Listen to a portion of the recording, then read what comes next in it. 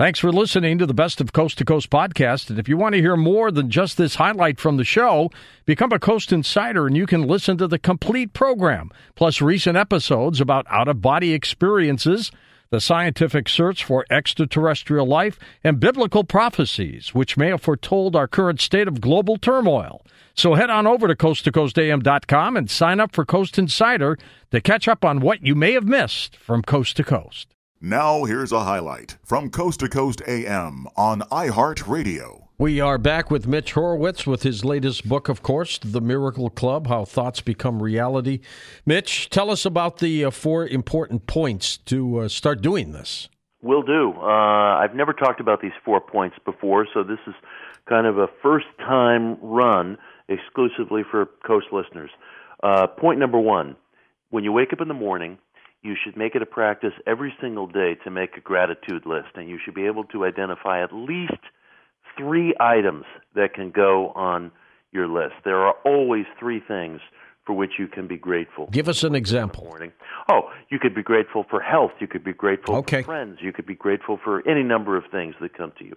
Number 2, you should take daily gratitude breaks during the day. We take coffee breaks. We take stretch breaks.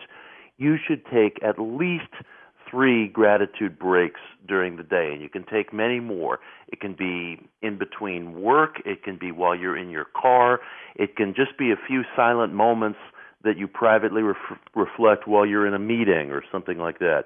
Make it a practice to take daily gratitude breaks. Find at least 3 people. This is step number 3.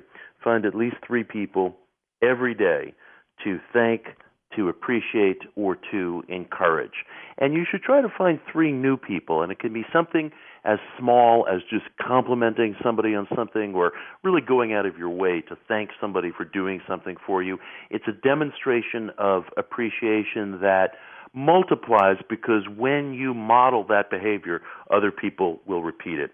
And finally, number 4, at least once every day, whether morning, midday, or night, you should pray in gratitude, pray in appreciation, pray in thanks. So this is, it's a very simple 4-point plan. Number 1, your morning gratitude list. Number 2, gratitude breaks during the day. Number 3, find at least 3 people to express appreciation to over the course of the day. And finally, number 4, pray in thanks at least once a day. It's a very simple program. Everybody can do it, but it only works if you really apply it. And make it a practice 7 days a week. Once you do that, what happens? Once you do that, you will see that you will feel nobler, you will feel better, you will engage in less gossip, you will be the kind of person that people look to as a leader. People will come to you asking advice.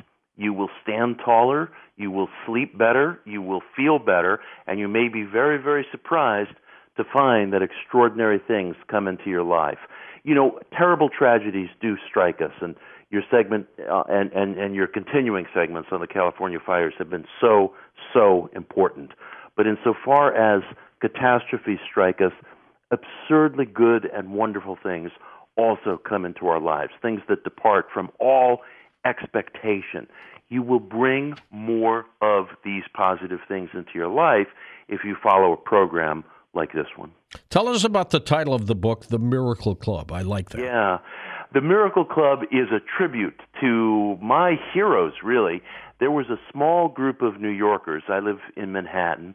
There was a small group of New Yorkers who gathered together on the west side of Manhattan in the year 1875 with the goal of exploring the paranormal, all aspects of the unknown, the uses of the mind, questions of ESP, questions of contacting the spirit world, and they called themselves the Miracle Club. They were just a little cluster of folks, and they only hung together a short period of time, but they formed the nucleus for a much larger and more influential organization, the Theosophical Society, which was hugely influential in ushering in the whole revolution in alternative spirituality that has swept our world.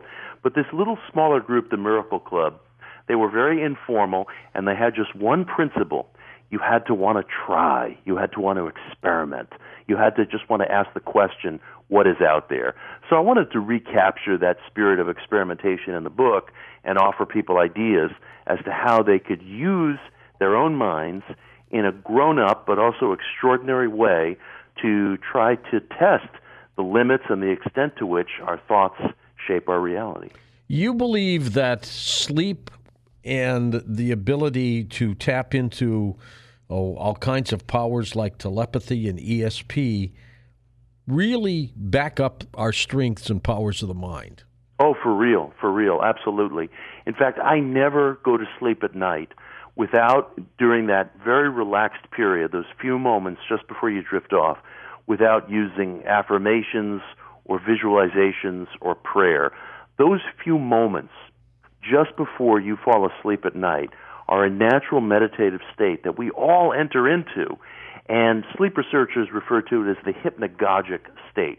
It's an extraordinary state of mind that can be seen as prime time for reprogramming your psyche, for introducing suggestions to your subconscious, and serious psychical researchers have also found that it's prime time for episodes of ESP and telepathic activity. It's a wonderful period of natural relaxation when your rational defenses are down and your mind is in a dreamlike state, but you still have control over your own attention and your cognition. Use that period of time just before you drift off to sleep to affirm or to visualize something that you want in your life. It's a remarkable period of time psychologically. You can reprogram your subconscious, and also psychical researchers have found a spike in incidents of ESP and telepathy during this period of time. It's a very creative period of time, and we all enter this state, this exquisitely relaxed state, just before drifting to sleep. Everybody naturally goes into it. So use it.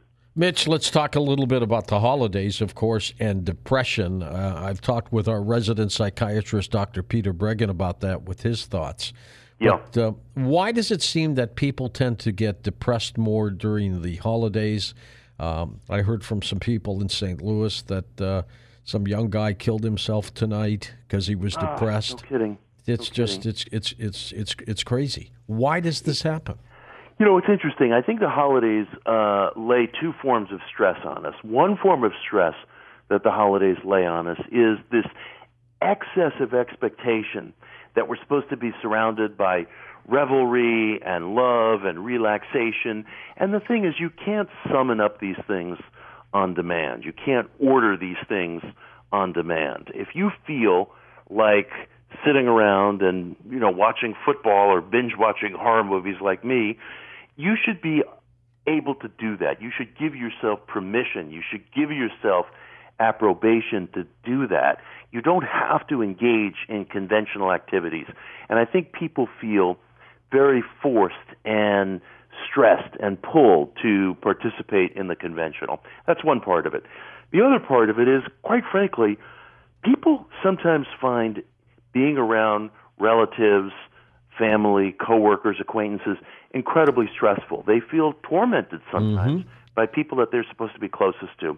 And one of the things I write about in the Miracle Club, and I tell you, George, this can be one of the most powerful things in a person's life. If you feel that you are around other people who are bullying you or being cruel to you or running you down, you can make the resolve to separate from these people. And I mean separate and burn your bridges behind you. And even if you are unable to physically separate from someone, maybe for financial reasons or other reasons, you can still make the internal resolve to separate from that person within, and at the first possible opportunity to separate physically, in fact. Never give up the principle that you are around everyone in your life by your own consent. You control that. That belongs to you. That is one of the most basic aspects of life, whose company you choose to be in. And I always tell people who get depressed or stressed around the holidays, and it's a very cyclical thing, that they must always remember that they have this choice, this sacred choice, who they're going to associate with. And if you're around people who you feel devalue you, run you down, you can cut those ties, or you can at least vow to cut them. at the first physical opportunity. It will introduce an extraordinary feeling of agency and choice and purpose into your life, and that really belongs to you. Why does it seem, Mitch, that the more you use your mind, the more active you are, the more younger you appear and act? Isn't that wild? But it happens. It absolutely happens.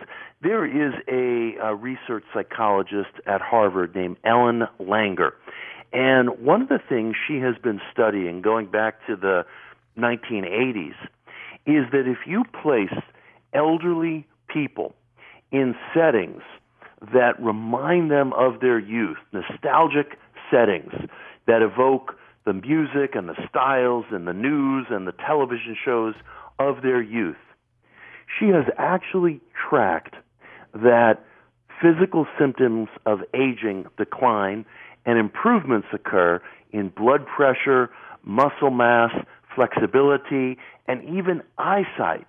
There's also a great improvement in mood. The idea that you can associate the mind with things that evoke feelings of youth and vitality not only serves to lift the mood and ease depression, but actually reverses the physical symptoms of aging. And Langer has been doing these studies at this point for decades, and it's absolutely extraordinary.